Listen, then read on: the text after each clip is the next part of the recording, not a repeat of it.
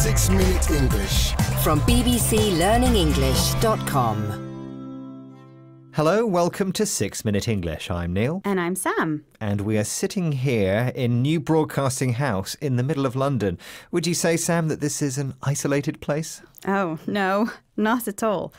Isolated means far away from other places and people. Does that mean then, do you think, that you can't be lonely here with all these people around and all these things to do? Good question.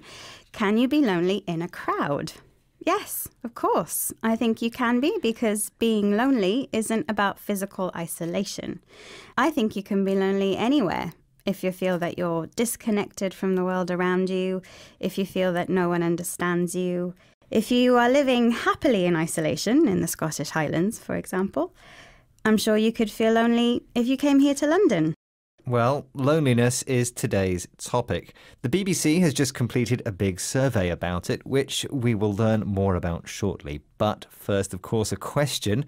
Where is the most isolated inhabited place on the planet? By which I mean the place furthest away from anywhere else with the fewest people living there. Is it A, McMurdo Station in Antarctica? B, Siwa Oasis in Egypt's Western Desert? Or is it C, the island of Tristan da Cunha in the South Atlantic? What do you think, Sam? I've got absolutely no idea. So this is just a guess. I think it's the one in Antarctica. I'm going to go with that. Well, we'll have the answer later on in the programme. Loneliness is seen as a big problem for the mental health of the population, so much so that the British government has a minister for loneliness. But which age group suffers most from loneliness? Here is a BBC report about the research. There is a common stereotype that loneliness affects only the old and the isolated. It does, but what this experiment also shows is that loneliness is felt throughout life. People aged between 16 and 24 experience loneliness more often and more intensely than any other age group. So, according to the research, Sam, which section of society is most affected by loneliness? This might be a surprise, but it's 16 to 24-year-olds. I was surprised by that because, like many, I would have guessed that it was older people. The reporter did say that that was a stereotype.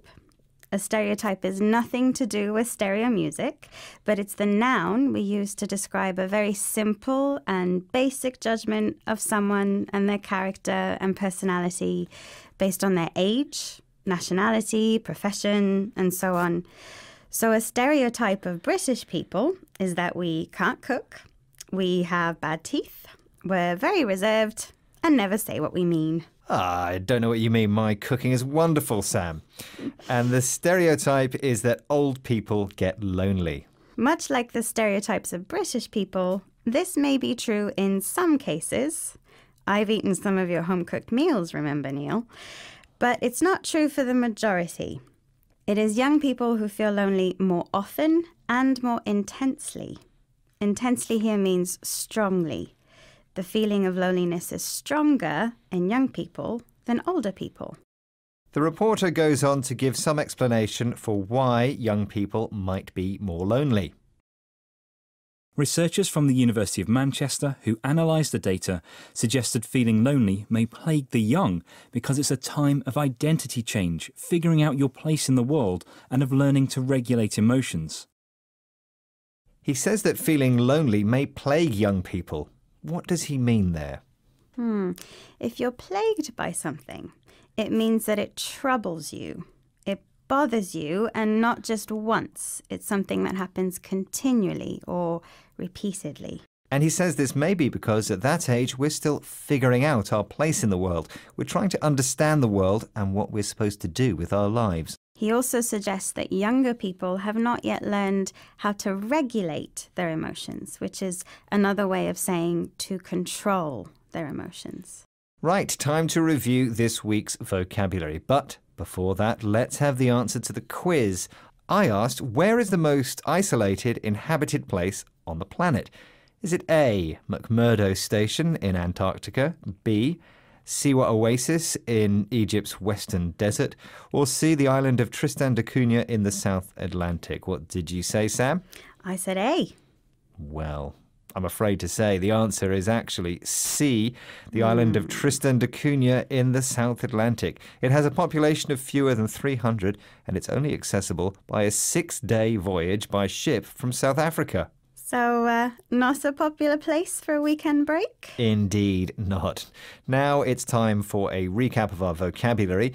The first word was isolated, which Tristan da Cunha certainly is. It means far away from other places and people. Then there was stereotype, the noun for a simplistic view of a person or group based on their nationality, age, profession, and the like. Intensely means strongly. Being plagued by something means it causes you problems and difficulties. If you are trying to figure something out, you are trying to understand it. And to regulate something means to control it. Well, sadly, that's the end of the programme. Hopefully you won't feel too lonely without us. Remember, we're always here on Instagram, Facebook, Twitter, YouTube, our app, and of course, the website bbclearningenglish.com. See you soon. Goodbye. Bye. 6 Minute English from bbclearningenglish.com. Hello, welcome to 6 Minute English. I'm Neil. This is the programme where in just 6 minutes we discuss an interesting topic and teach some related English vocabulary. And joining me to do this is Rob. Hello, Neil. Now, Rob, you seem like a happy chappy. What's the point of being miserable? Well, there are many things that could make you feel down in the dumps, a phrase that means unhappy. But what are the things that keep you feeling happy, cheerful and chirpy, Rob? Oh, many things, like being healthy, having good friends, presenting programmes like this with you, Neil. Of course, but we all have different ideas about what makes us happy, and that can vary from country to country and culture to culture. It's what we're talking about today. Concepts of happiness. Now, Neil, you could make us even happier if you gave us a really good question to answer. Here it is. Happiness is an emotion that actually gets measured. The World Happiness Report measures subjective well-being, how happy the people are and why. But do you know, according to a United Nations agency report in 2017, which is the happiest country on earth? Is it A, Norway, B, Japan, or C, New Zealand? Well, I think they're all very happy places, but the outdoor life of many New Zealanders must make New Zealand the happiest place. OK, we'll see. I'll reveal the answer later on. But now back to our discussion about happiness around the world. Happiness can be hard to define. Research has suggested that while personal feelings of pleasure are the accepted definition of happiness in Western cultures, East Asian cultures tend to see happiness as social harmony, and in some parts of Africa and India, it's more about shared experiences and family. It's something author and journalist Helen Russell has been looking at. She's even created an atlas of happiness. Her research focused on the positive characteristics of a country's population. And guess which country she found to be one of the happiest? New Zealand? Actually, no, it was Japan. Here she is speaking on BBC Radio 4's Woman's Hour programme. What concept or belief is it that promotes happiness?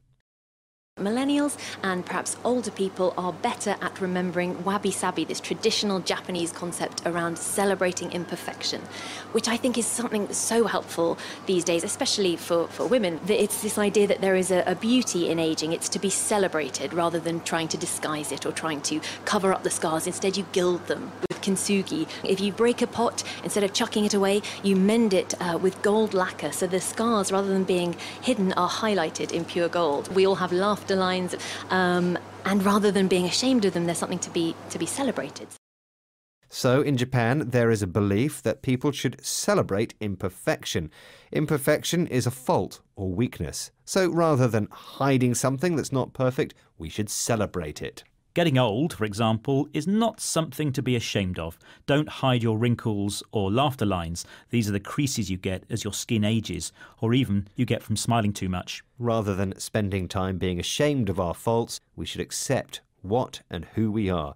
This concept is something that Helen feels is particularly being celebrated by millennials and older people.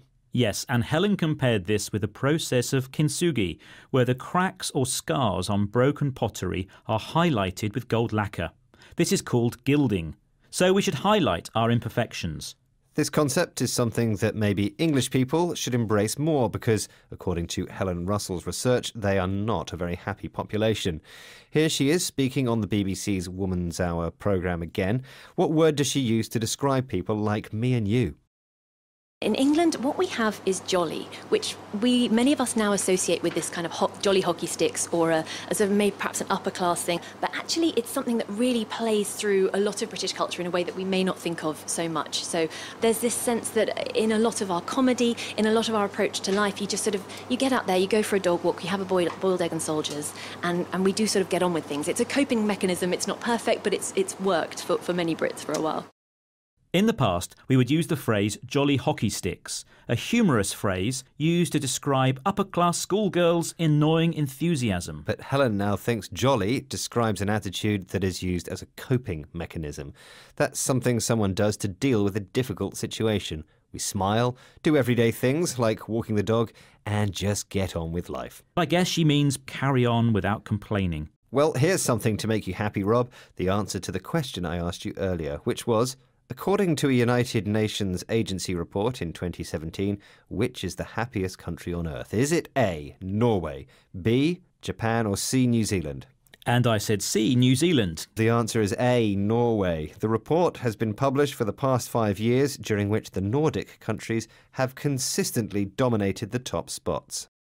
OK, now it's time to remind ourselves of some of the vocabulary we've mentioned today. We mentioned the phrase down in the dumps, which is an informal way of describing the feeling of unhappiness, sometimes with no hope. The next word was imperfection, which is a fault or weakness. You won't find any imperfections in this programme, Rob. Glad to hear it. Maybe we should gild this script. To gild something is to cover it in a thin layer of gold. We also heard about the word jolly, which means cheerful and happy. And being jolly can be used as a coping mechanism. That's something someone does to deal with a difficult situation. If something doesn't go well, you just smile and carry on. Well, there's no need to do that in this programme. Now there's just time to remind you that we have a website with lots more Learning English content. The address is bbclearningenglish.com. Thanks for joining us and goodbye. Goodbye. 6 Minute English. From BBC Learning English. Hello, this is 6 Minute English. I'm Neil. And I'm Rob. What do you remember of your teenage years? Oh, I was a nightmare. I was rude to my parents, always stayed out late, never did my homework, hung out with the wrong people and made lots of bad decisions. How about you, Neil? Well, much the same, really. People always say that about teenagers, don't they? That they go through a period when they're out of control and behave badly. But apparently it's not their fault, at least not directly. So whose fault is it? Our brains, apparently. Teenagers' brains are still developing in areas that control behaviour, which could mean that you can't blame them for acting the way they do. Before we find out more, let's have our question. There have always been teenagers, but when was the word teenager first used to refer to the 13 to 19 age group? Was it A, the 1920s, B, the 1930s, or C, the 1950s? Any ideas, Rob? Well, I think it came along around the time of rock and roll, so that would have made it the 1950s. That's my guess. I'll have the answer later in the programme. Sarah Jane Blakemore from University College London specialises in the workings of the brain, particularly the teenage brain. Recently, she was a guest on the BBC radio programme The Life Scientific. She explained that the understanding that the brain is still developing during the teenage years is quite new. When does she say the first research came out? The first studies showing that the human brain undergoes this very substantial and significant development throughout adolescence and into the 20s. The first papers were published in the late 90s. Before that, and for example, when I was at university, the dogma in the textbooks was that the vast majority of brain development goes on in the first few years of life and nothing much changes after mid-childhood. That dogma is completely false. So, when did the research into the teenage brain come out? Surprisingly, it wasn't until the late 1990s. This was when she said that the first papers on this subject were published. Papers in this context means the results of scientific research which are published. And she didn't actually talk about teenagers, did she? No, that's right. She talked about the period of adolescence. This noun, adolescence, is the period when someone is developing from a child into an adult, and it more or less is the same as the teenage years. What I found interesting was that before the 1990s, people believed something different about the way our brains develop. Yes, Professor Blakemore said that the dogma had been that our brains are mostly fully developed in early childhood, long before adolescence. Dogma is a word used to describe a strong belief that people are expected to accept as true. So our brains are still developing much later than was originally thought. What does this tell us about teenage behaviour? Of particular interest is an important part of the brain called the prefrontal cortex. Here's Professor Blakemore again. What excuse can she give for teenagers who don't get their homework done in time? The prefrontal cortex is the part of the brain right at the front, just behind the forehead, and it's involved in a whole range of very high-level cognitive tasks such as decision-making and planning. We know that this region is undergoing very, very large amounts of development during the adolescent years. And so in terms of the expectations that we place on teenagers to, for example, plan their homework might be too much, given that we know that the region of the brain that's critically involved in planning is not developed yet. So the prefrontal cortex is important in cognitive tasks. What are those, Rob? A cognitive task is one that requires conscious thinking and processing, such as making decisions and planning. It doesn't happen automatically. You have to think about it. So in the adolescent years, this part of the brain is not fully developed. Note the adjective form here of the noun we had earlier, adolescence. So this gives a good excuse for not doing your homework. I wish I'd known that. I used to say that I'd left my homework on the bus or that the dog had eaten it. Now I could say, sorry, sir, my brain isn't developed enough for the cognitive task of planning my homework. Yes, I'm sure that would work. Before we wrap up, time to get the answer to this week's question. I asked, when was the word teenager first used to refer to the 13 to 19 age group? Was it A, the 1920s, B, the 1930s, or C, the 1950s? Rob, you said? I guessed C, the 1950s. And the answer is actually B, the 1930s. Very well done if you knew that. Now, a quick review of today's vocabulary. Adolescence is the noun for the period of change from child to adult, and the adjective is adolescent. This same word is also the noun for someone who is in the teenage period. So an adolescent might be responsible for adolescent behaviour in his or her adolescence. Exactly. Papers is the word for published scientific research. Dogma is strongly held beliefs that are not challenged. The prefrontal cortex is an important part of the brain which deals with cognitive tasks. And cognitive tasks are mental processes that require active thought and consideration, such as planning and making decisions. Well, my decision-making skills tell me that it's time to finish. Well, your skills are working well, Neil. We may be going now, but you don't need to. You can listen or watch us again and find lots more Learning English materials on our social media platforms. You can also visit our website at bbclearningenglish.com. See you soon. Goodbye. Goodbye. 6 Minute English. From bbclearningenglish.com. Hello, this is 6 Minute English from BBC Learning English. I'm Neil. And I'm Sam. Do you cry easily, Sam? I mean, when was the last time you cried? Let me think. Last week, watching a movie, probably. I was watching a really dramatic film, and in one scene, the heroine gets separated from her children. I just burst out crying. How about you, Neil? When was the last time you cried? Oh, men don't cry, Sam. Oh, come on, Neil. That's a bit stereotypical, isn't it? The idea that men don't show their emotions and women cry all the time. Well, that's an interesting point, Sam, because in today's programme, we're discussing crying. We'll be investigating the reasons why we cry and looking at some of the differences between men and women and between crying in public and in private. And of course, we'll be learning some related vocabulary along the way. I guess it's kind of true that women do cry more than men. People often think crying is only about painful feelings, but we also cry to show joy and when we're moved by something beautiful like music or a painting. So maybe women are just more in touch with their feelings and that's why they cry more. Well, actually, Sam, that brings me to our quiz question. According to a study from 2017 conducted in the UK, on average, how many times a year do women cry? Is it A, 52, B, 72, or C, 102? That's a tricky question, Neil. I mean, there's so many different reasons why people cry, and what makes me cry might make someone else laugh. I think some of my female friends probably cry around once a week, so I'll guess the answer is A, 52. OK, Sam, we'll find out later if you were right.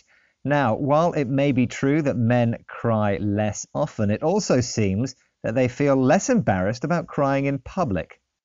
This may be because of differences in how men and women think others will view their public displays of emotion. Here's BBC Radio 4's Woman's Hour speaking to therapist Joanna Cross about the issue of crying at work.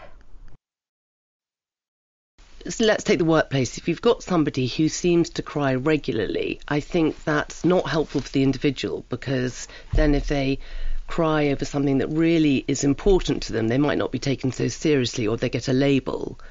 But I do think crying is often a build-up of frustration and undealt with situations, and it's a bit of a final straw moment. So, people who regularly cry at work risk not being taken seriously, not being treated as deserving attention or respect. And they might even get a label, become thought of as having a particular character, whether that's true or not. Here's Joanna Cross again. You build up your resentments, your lack of boundaries, not being able to say no, and then somebody says, can you go and make a cup of tea? And you suddenly find yourself weeping, and everybody says, what's wrong with her? You know, but actually that's often a backlog of situations. So, a common reason for crying at work seems to be a build-up of resentments, feelings of anger when you think you've been treated unfairly or have been forced to accept something you don't like. When left undealt with, these feelings can create a backlog, an accumulation of issues that you should have dealt with before, but didn't. Right, and then, like Joanna says, someone asks you to do something very simple and easy, like make a cup of tea, and you start weeping, another word for crying. That's a good example of a final straw moment, a term which comes from the expression, the straw that broke the camel's back. The final straw means a further problem which itself might be insignificant, but which finally makes you want to give up. I hope this programme won't be the final straw for us, Sam. I doubt it, Neil. The only time I cry at work is when you used to bring in your onion sandwiches for lunch. In fact, I can feel a tear rolling down my cheek right now. So that counts as one of your cries, Sam. Remember, I asked you on average how many times a year women in the UK cry, and you said... I said A, 52. Well, don't cry when I tell you that you were wrong. The actual answer was 72 times a year. Which on average is more than men, but less than parents of newborn babies, both mothers and fathers. They cry almost as much as their babies. Today we've been talking about crying, or weeping as it's sometimes called. People who often cry at work risk not being taken seriously, not treated as deserving of attention or respect. This means they might get a label, becoming known as someone with a particular kind of personality, even though that may not be true. But crying is also a healthy way of expressing emotions. It can help deal with resentments, feelings of anger that you have been treated unfairly. If we don't deal with these feelings in some way, they can grow into a backlog, an accumulation of unresolved issues that you now need to deal with. And if you don't deal with them, you might become a ticking bomb waiting to explode. Then anything someone says to you can become the final straw, the last small problem which makes you want to give up and maybe start crying. What's the matter, Neil? Was it something I said? No, Sam, I'm crying because it's the end of the programme. Well, don't worry, because we'll be back soon for another edition of 6 Minute English, but bye for now. Bye. 6 Minute English. From BBC Learning English. Hello and welcome to 6 Minute English. I'm Neil. And I'm Dan. Now then, Dan, do you ever feel awkward? Awkward? Yes, feeling uncomfortable, embarrassed, or self-conscious in a social situation where something isn't quite right. Sometimes. I remember always feeling very awkward watching TV with my parents if there was an explicit love scene. You know, people canoodling. Ooh, yes, me too. And that feeling of awkwardness is what we're looking at in today's 6-Minute English, and how it's all connected to social rules. Social rules are the unspoken rules which we follow in everyday life. The way we interact with other people, and particularly with strangers. Yes, for example, if you're waiting at a bus stop, it's okay to talk about the weather to a stranger. But it would be very awkward if you broke that social rule by asking them about, I don't know, how much money they earned. Oh, yes, that would be wrong, wouldn't it? And we'll find out about another awkward situation on the Underground Railway later in the programme. Before that, though, a quiz. Which city has the oldest Underground Railway? Is it A, London, B, New York, or C, Tokyo? Aha, well, I'm pretty confident about this. I think it's London. Well, I'll have the answer later in the programme. Dr. Raj Persaud is a psychologist. He was a guest on the BBC radio programme Seriously. He was talking about social rules. How does he say they affect our lives? How do we understand what the implicit social rules are that govern our behaviour? They're so implicit, they're so almost invisible, yet we all obey them, i.e. they're massively powerful. But the only way to get at them, because you couldn't use an MRI brain scanner or a microscope, what's the tool you would use to illuminate the social rules that actually govern our lives? How do they affect our lives? He says that they govern our behaviour. They govern our lives. This means that they control our lives. They rule our lives. What's interesting is that he says these social rules are implicit. They're not written down anywhere. They are unspoken, but understood. If they're unspoken and not written down, how can scientists and sociologists study them? How can they find out about them? They need a way to illuminate the rules. This means a way of shining a metaphorical light on them to see what they are. Here's Dr. Persaud again. How do we understand what the implicit social rules are that govern our behaviour? They're so implicit, they're so almost invisible, yet we all obey them, i.e. they're massively powerful. But the only way to get at them, because you couldn't use an MRI brain scanner or a microscope, what's the tool you would use to illuminate the social rules that actually govern our lives? One way to find out about a rule is to break it. Another word for break when we're talking about rules is breach, and breaching experiments we use to learn about social rules. Here's Dr. Persaud describing one of those experiments. You breached the social rule on purpose. So a classic one, people would go into the metro, the Underground Railway tube, and there'd be only one person sitting in a carriage. You would go and sit next to that person. And if that led to awkwardness or discomfort where the person got off the tube stop immediately, you had discovered a social rule. So what was the experiment? Well, quite simply, find a nearly empty train carriage and then go and sit right next to someone rather than a distance away. If that person then feels uncomfortable or awkward, and that's something you can tell by watching their behaviour, for example, do they change seat, move carriage, or get off the train completely? If they do, then you know you've discovered a rule. So you find a rule by breaking it or breaching it. OK, time to review our vocabulary, but first let's have the answer to the quiz question. I asked which city has the oldest underground railway. Is it A, London, B, New York, and C, Tokyo? Dan, you were pretty confident. I was. I said London, but now I'm having second thoughts. I think it might be New York. Ooh, that's a little bit awkward, isn't it? Well, it is London, so I don't know if you're right or wrong. I feel a bit uncomfortable now. Ooh. The facts are that London opened in 1863, New York was 1904, and Tokyo 1927. Well done, and extra bonus points if you knew any of those dates. Now it's time for our vocabulary. I hope it doesn't make you feel awkward, but can you start, Dan? Of course. And the adjective awkward and its noun awkwardness are on our list for today. They mean an uncomfortable feeling in a social situation. This is all connected with the idea of social rules, unspoken but well-known rules which we follow in daily life to avoid awkward situations. The rules, as Neil said, are not spoken and they're not written down, but we know them and understand them. They are implicit. And these implicit rules govern our lives. The verb govern means to control and rule. To see something clearly, either in reality or metaphorically, you need to put some light on it. You need to illuminate it. And that was the next of our words, the verb illuminate. And finally, we had a word which means, when we're talking about rules, the same as break. To breach. In experiments, they breached the rules to learn more about them. Well, we don't want to breach any rules, so it's time for us to leave you for today. But don't worry, we will be back. In the meantime, you can find us in all the usual places online and on social media. Just look for BBC Learning English. Bye for now. Bye-bye. 6 Minute English. From BBC Learning English. Hello and welcome to 6 Minute English. I'm Neil. And I'm Rob. Now, Rob, would you say that you are an introvert or an extrovert?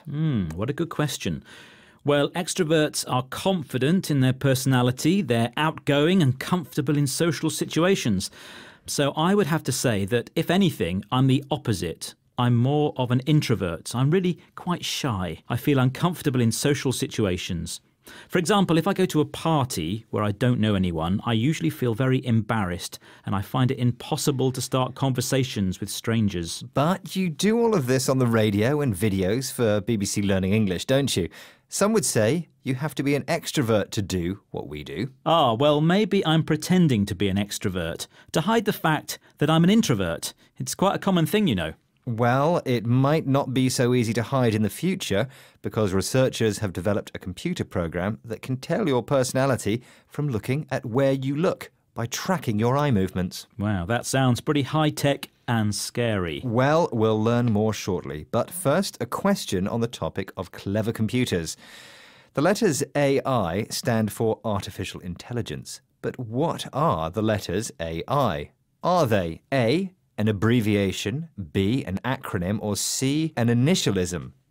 OK, I thought that was going to be easy, but I think it's an abbreviation, isn't it? Well, you'll have to wait until the end of the programme to find out. Sabrina Hopper is a researcher at the University of Stuttgart. She was interviewed on the BBC radio programme All in the Mind. She spoke about an experiment in which they tracked the eye movements of people in real situations. This is what she said about the research. Was she confident the experiment would work in the real world? The main finding in our study is that it's possible at all to just look at eye movements and then predict something about their personality. And before our study, it was not clear at all if this would be possible from eye movements in such an unconstrained real-world setting. So, was she confident this would work? No, not really. She said that before the study, it wasn't clear if it would be possible in an unconstrained real-world setting. Unconstrained here means that there wasn't strict control over the conditions of the experiment. It took place in the real world, so not in a laboratory. The result of the experiment, or the finding as she called it, was that by following eye movements, a computer program was able to work out the personality of the subjects. Let's listen again. The main finding in our study is that it's possible at all to just look at eye movements and then predict something about their personality. And before our study, it was not clear at all if this would be possible from eye movements in such an unconstrained real-world setting. So how does the software work, for example? What are the differences in the eye movements of extroverts compared to introverts? We still don't really know in detail what makes the difference. We can only tell that there are differences and that we know computer programs that can pick up those differences. Maybe extrovert people look up a lot because they want to look at people's faces, whereas some super introvert person maybe just stares at their own shoes, if you want to take the extreme examples. So probably it somehow changes gaze, but we only know that this information is there and somehow our program figured out how to extract it. So, how does it work? Well, that's the strange thing. She said that she didn't really know, at least not in detail. She did say that our personality somehow changes gaze. Gaze is another word for looking at something. So maybe we gaze in different ways depending on our personality.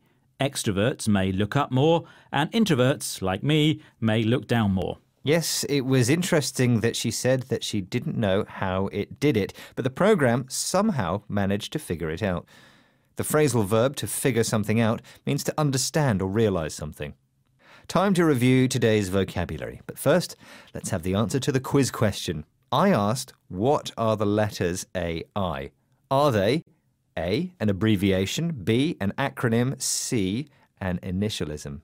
Rob, what did you say? I said A, an abbreviation. Well, sorry, no. AI is C, so to speak. It's an initialism. It's the first letters of the words artificial intelligence, but it's not pronounced like a new word, just the initial letters. Right, time now to review today's vocabulary. Yes, we had the word extrovert.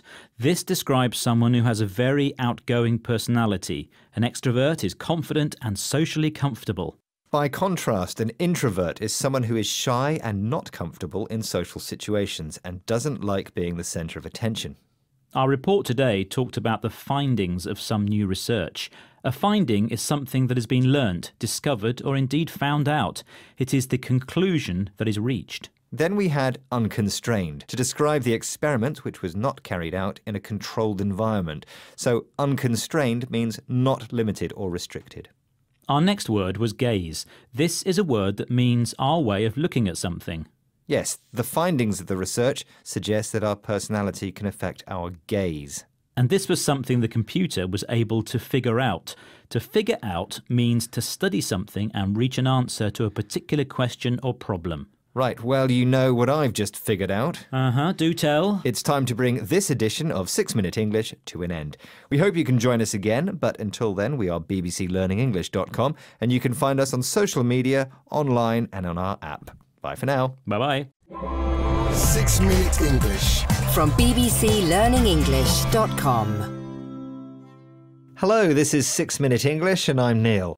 Joining me for our discussion is Georgina. Hello. Now, Georgina, you're a chatty, sociable kind of person, aren't you? Well, yes, I think so. But would you go up to a stranger and strike up a conversation? That might be going too far. If you don't know them, what are you going to start talking about? A good question. But maybe you should, because in this programme, we're looking at how talking to strangers might actually be good for you. But first, let me talk to you about today's question. I'd like you to answer this. To make conversation, we need words. So according to the Oxford English Dictionary, approximately how many words are in use in the English language? Is it A, 171,146, B, 271,146, or C, 371,146? We use a lot of words in English, but not 371,000.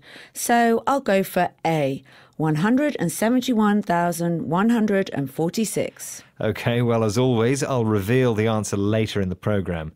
Now, let's continue our conversation about having conversations with strangers.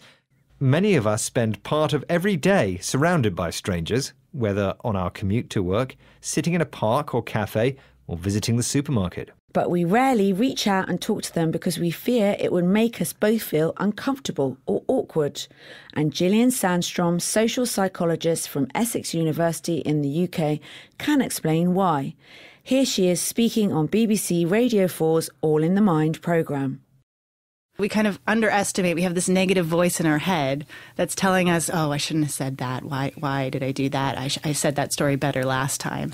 But the other person doesn't know any of that. And they're probably, they might be anticipating that they won't have a positive conversation. And then they do. And they think, wow, that person was amazing. So we walk around with this fear that the other person isn't going to be interested in talking to us. Fascinating stuff. So we have a negative voice in our head telling us about all the bad things that might happen. We basically underestimate ourselves. To underestimate means to think that something is smaller or less important than it really is. We worry that what we say won't be interesting or important enough. But the other person doesn't know that. They're also anticipating or guessing the outcome. They're thinking that if they have a conversation, it won't go well. But of course, when strangers do talk to each other, it normally goes well. Yes, it's just fear that is stopping us. But if we get over that fear and get chatting, people might actually like us. We might make new friends. Another reason why you should pluck up the courage to talk to strangers is that it is good for our health. Pluck up the courage. That's a good phrase, Georgina, meaning force yourself to do something that you're scared about. And research by the University of Chicago found we may often underestimate the positive impact of connecting with others for both our own and others' well-being. And connecting here means starting or having a good relationship with someone. So the research found that, for example, having a conversation with a stranger on your way to work may leave you both feeling happier than you would think. Gillian Sandstrom also spoke about her research and the power of talking to strangers on the You and Yours programme. Listen out for the word connected. What we've shown in the research is that it's really good for your mood. So people are in a better mood after they reach out and have a conversation, however minimal. And the other thing that the research has shown is it just makes people feel more connected to each other. There you go. Talking to strangers is good for our mood, and mood means the way we feel. It's good for our mental health, and we might discover people actually like us. And even if we're an introvert, a person who prefers to be alone rather than with others, experiments have shown that talking to others can make us happier. The problem remains, Neil, that when speaking to someone new, what do you talk about? How about some interesting facts? Like approximately how many words are in use in the English language, which is what I asked you earlier. Is it A, 171,146, B, 271,146, or C, 371,146. What did you say, Georgina? I said 171,146. Was I right? Spot on, Georgina. Well done. Yes, there's an estimated 171,146 words currently in use in the English language, according to the Oxford English Dictionary, plus many more obsolete words. I shall pick a few of them and make conversation with someone on the tube later, but not before we recap some of the vocabulary we've explained. Yes, so we highlighted 6 words, starting with underestimate, which is to think that something is smaller or less important than it really is. Anticipating means guessing or expecting a certain outcome. I anticipate this programme to be 6 minutes long. That's a given. Next, we mentioned the phrase to pluck up the courage, meaning to force yourself to do something that you're scared or nervous about. When you connect with someone, it means you start or have a good relationship with someone. I think we've connected on this programme, Neil. Absolutely, Georgina. And that's put me in a good mood. Mood means the way we feel. And finally, an introvert is a person who prefers to spend time on their own. Thanks, Georgina. Well, that's our conversation over, but you can hear more from us on our website and on our app. Goodbye. Bye. 6 Minute English. From BBC Learning English. Hello and welcome to 6 Minute English. I'm Neil. And I'm Sam. Sam, do you know Stephen Fry? Not personally, but I know of him. Stephen Fry is an English writer and comedian and is well known for being extremely intelligent and very knowledgeable about many things, cultural, historical and linguistic. To be knowledgeable means to know a lot about something. I wish I was half as knowledgeable as he is. I wish I were a quarter as knowledgeable. There is still time, Sam, and maybe this week's question will help you become just a little bit more knowledgeable on the topic of the telephone. The first long-distance telephone call was made in 1876. Approximately what was the distance of that call? Was it A, 10 kilometres, B, 15 kilometres, or C, 20 kilometres? What do you think, Sam? So when you say long distance... For the time, yes. Remember, the telephone was only a baby in 1876. In that case, I'll say approximately 15 kilometres. But that's just a guess, a long-distance guess. We'll find out if you're right at the end of the programme. Stephen Fry is also known as a technophile. The suffix phile means a lover of that thing. So a technophile is someone who loves technology. Fry was a guest on the BBC podcast Word of Mouth and was talking about the technology of communication. It seems he's not a fan of the telephone. But why not? I think the telephone was a really annoying blip in our communications, and that's old technology. I mean, that's 1880s, 90s. When you're on the telephone to someone, especially if you're British, that Bernard Shaw thing of, the moment one Englishman opens his mouth, another Englishman despises him. When you're speaking to someone on the telephone, all the age, class, education, vocabulary all come into play because it's in real time.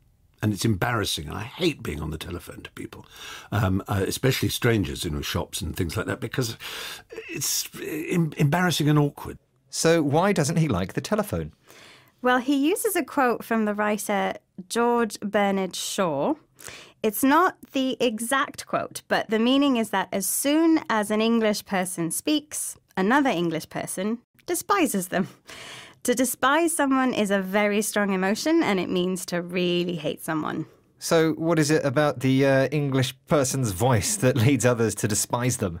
Stephen Fry goes on to explain that there's a lot of information about someone that people get from their voice. You can make a judgment about someone's age, level of education, and class from the way that they speak and the vocabulary they use. Class refers to your economic and social position in a society. In Britain, we talk about 3 classes: upper class, middle class, and working class. The family into which you are born dictates your class. These used to be a lot more important in British society, but there are still different prejudices and negative feelings related to the relationship between the classes. Exactly. So hearing someone's voice on the telephone might make you think something negative about someone based on very old-fashioned ideas of class. What makes it worse is that these conversations happen in real time. This means they're happening live, not recorded, so you have no time to really think about it. So he may be a technophile, but he's not a fan of the phone. Indeed. He called it a blip, which is a word for when something is not quite right, when there's a fault or a mistake, which is usually not long-lasting. So do you think he's right? Well, actually, I don't like to talk to strangers on the phone very much myself, but that's just me. But I do think that although the class divisions in British society are much less obvious and much less important than in the past, we still do make judgments about people based on how they speak, and those judgments can often be completely false. Right, nearly time to review our vocabulary. But first, let's have the answer to today's question. The first long-distance telephone call was made in 1876. Approximately, what was the distance of that call? Was it A, 10 kilometres, B, 15 kilometres, or C, 20 kilometres? What do you think, Sam? I guessed 15 kilometres, but it was just a guess. Well, sadly, on this occasion, it was not a correct guess. The correct answer is approximately 10 kilometres, or 6 miles. Congratulations if you got that right. Now on with the vocabulary. We started with the adjective knowledgeable, which means knowing a lot about something. A technophile is someone who loves technology. To despise someone is to hate someone strongly. Class refers to a group in society you are said to belong to from your birth. Certain stereotypes are often attached to different classes to do with intelligence and education, for example. In real time is an expression that means happening live without any pauses or breaks. So, for example, you aren't listening to this program in real time. Well, I am. Well, of course you are, Neil, because you are here with me as we are recording. But if you're listening to the podcast, it's no longer real time. It's been recorded and edited.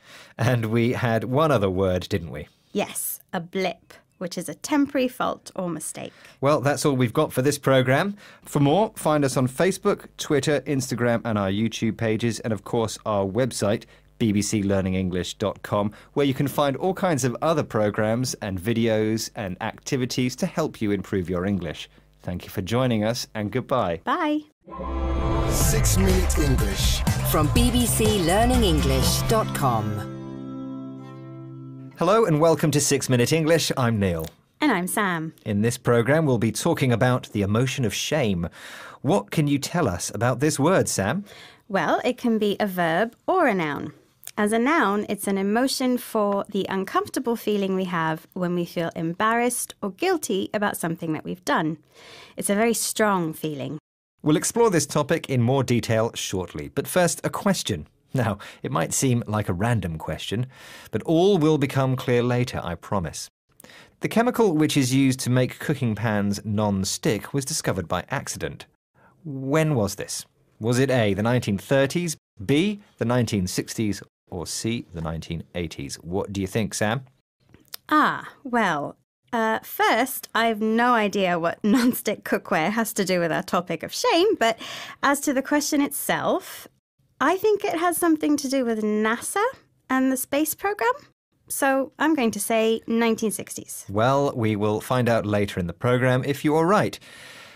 The idea of shame is not new by any means, but social media has made it a very modern concept, hasn't it? Yes, when it's used as a verb to shame someone, it means to say or write things in public designed to make other people feel bad about their behaviour, and this is something we see a lot in social media. This topic was discussed on a recent edition of the BBC radio programme Woman's Hour. One of the guests was Heta Howes from City University, London.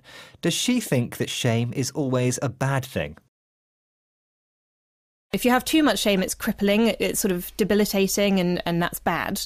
But the right amount of shame can be really positive because it affects change. And I wonder if we're starting to see that a bit in modern culture as well, from sort of social media platforms, that if someone's done something that we consider to be a little bit wrong, we can sort of publicly shame them and maybe affect some positive change. So, is shame always bad? Well, she does say that too much shame can be crippling and debilitating. Both these words mean that shame is so strong that we really can't manage the emotion. We can't deal with it. We can't do anything to put it right. But she does say that a bit of shame can be positive because it affects change. This means that it causes change. If someone is shamed on social media, it's very public and can mean that they change their behaviour. I suppose, though, there is one group I think have to accept public shaming and perhaps deserve it more than others. I think I can guess. Would it be politicians, perhaps?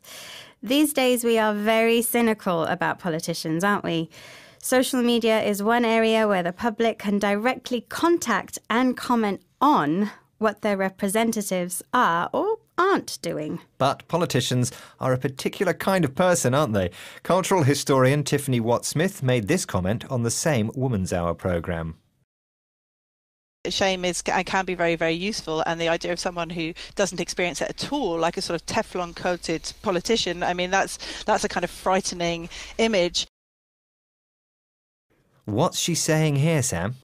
She's talking about how some politicians do not seem to be bothered by shaming. They just ignore it and move on. She describes them as Teflon coated. This is, a reference to non-stick cookware. Teflon is the brand name of the chemical which was used to make pots and pans non-stick. The pans were coated or covered in this material. The reference to politicians is that there are some to whom criticism and shame just don't stick. They manage to avoid any negative consequences of their actions, and this, she says, is scary. Here's Tiffany Watt-Smith again. Shame can be very, very useful, and the idea of someone who doesn't experience it at all, like a sort of Teflon-coated politician, I mean, that's a kind of frightening image. It's nearly time now to review our vocabulary, but first let's have the answer to the quiz question, which was about non-stick coating on cookware, or Teflon as we heard. When was it invented? A, the 1930s, B, the 1960s, or C, the 1980s? What did you think, Sam? I guess the 1960s, and I think it was invented as part of the US space program. Well, a lot of people think that, and like you, a lot of people are wrong. It was actually discovered by accident in 1938, so well done if you got that right, but no shame if you didn't. Now, on with today's words. Okay, yes. We were talking about shame, an uncomfortable feeling of guilt and embarrassment at something we've done. Shame can be crippling and debilitating. Both these adjectives mean making someone unable to deal with the situation. They can feel so badly about what they've done that they find it difficult to move forward emotionally. We then had to effect change. This means to make change happen. Note this is effect with an E and not effect with an A. Teflon is a non-stick covering for cookware. And something that is coated with something is covered with something. So Teflon coated means covered in Teflon. Well, that's all for this programme. We'll be with you again soon, but if you can't wait, you can find us in all the usual places on social media, online and on our app. Just search for BBC Learning English. Goodbye. Bye. 6 Minute English. From BBC Learning English. Hello, I'm Neil. Hello, I'm Dan. Neil, aren't you going to say the welcome to 6 Minute English bit? Maybe. How's your mood today, Dan? Feeling happy? Oh, yes, very happy. I've just had lunch. What about you? Well, to be honest, I haven't had the chance to eat yet, and it's making me a bit grumpy. Why haven't you eaten? Well, I was doing some research for today's topic, which is all about feeling angry when you're hungry. You know what I'm talking about? Oh, yes. We're talking about being hangry. It's quite a new word, isn't it? A combination of hungry and angry. Yes, and hangry is our topic. But before we learn more about it, here's today's quiz. English has quite a few words which are made by joining two different words together, like hangry. For example, brunch, motel, Brexit. What do we call these words? Are they A, suitcase words, B, portmanteau words, or C, backpack words? Well, I think I know this one, so I'll keep the answer to myself. Don't want to give away any spoilers. What I do want to know is if hanger is a real thing, or is it just something that's been made up by grumpy people, like you? Let's hear from Sophie Medlin, who is a lecturer in nutrition and dietetics at King's College London. Is hanger a real thing, and where does the word come from? We've long recognised that hunger leads to irritability in science, but the wonderful world of social media has merged the two words for us, and now we know it as hanger. So, is hanger a real thing, and where does she say the word comes from? According to Medlin, it is a real thing. She says that science has recognised that hunger leads to irritability. Irritability is a noun which means being easily annoyed, not in a good mood. And she says that it was the wonderful world of social media that joined the two words together. She used the verb merge. Merge meaning join together. I know social media is responsible for many things, but the word hangry actually appeared in the 1990s, so a little before the arrival of social media. But it's certainly true that social media has made it more prominent. Me, right now. #hangry. Let's listen to that clip again. We've long recognised that hunger leads to irritability in science, but the wonderful world of social media has merged the two words for us, and now we know it as hanger. So, now we know that hanger is a real thing. Let's learn a bit more about it. Why does it happen? Why do we get angry when we're hungry? Here's Sophie Medlin again. As the blood sugars drop, we increase our cortisol and adrenaline, so our kind of fight or flight hormones. And those have an impact on our brain. And the neuropeptides, the things that control our brain, the chemicals in our brain, the ones that trigger for hunger are the same ones that trigger for anger and also for rage and impulsive type behaviour. So that's why you get that sort of same response. So it's all to do with blood sugar, isn't it? Yep, it seems so. When we're hungry, the level of sugar in our blood is lower, and this causes an increase in particular hormones. Hormones are the chemicals we make in our bodies that control certain biological and psychological functions. The hormones released when we are hungry are the same as our fight or flight hormones. They are the hormones the body uses to prepare us to either fight or run away from a dangerous situation. When these hormones are increased, it can cause anger and rage. Rage is another word for being very angry. And when we're angry, we can behave impulsively. Impulsive behaviour is when we do things without thinking, without considering the consequences. So, when we're hungry, the same emotions can run through us. We can be angry and make poor decisions. And that is hanger. Which brings us nicely to our quiz question. What do we call words, like hanger, that are made by joining two different words together? Now, you said you knew the answer, Dan. I did. What was it?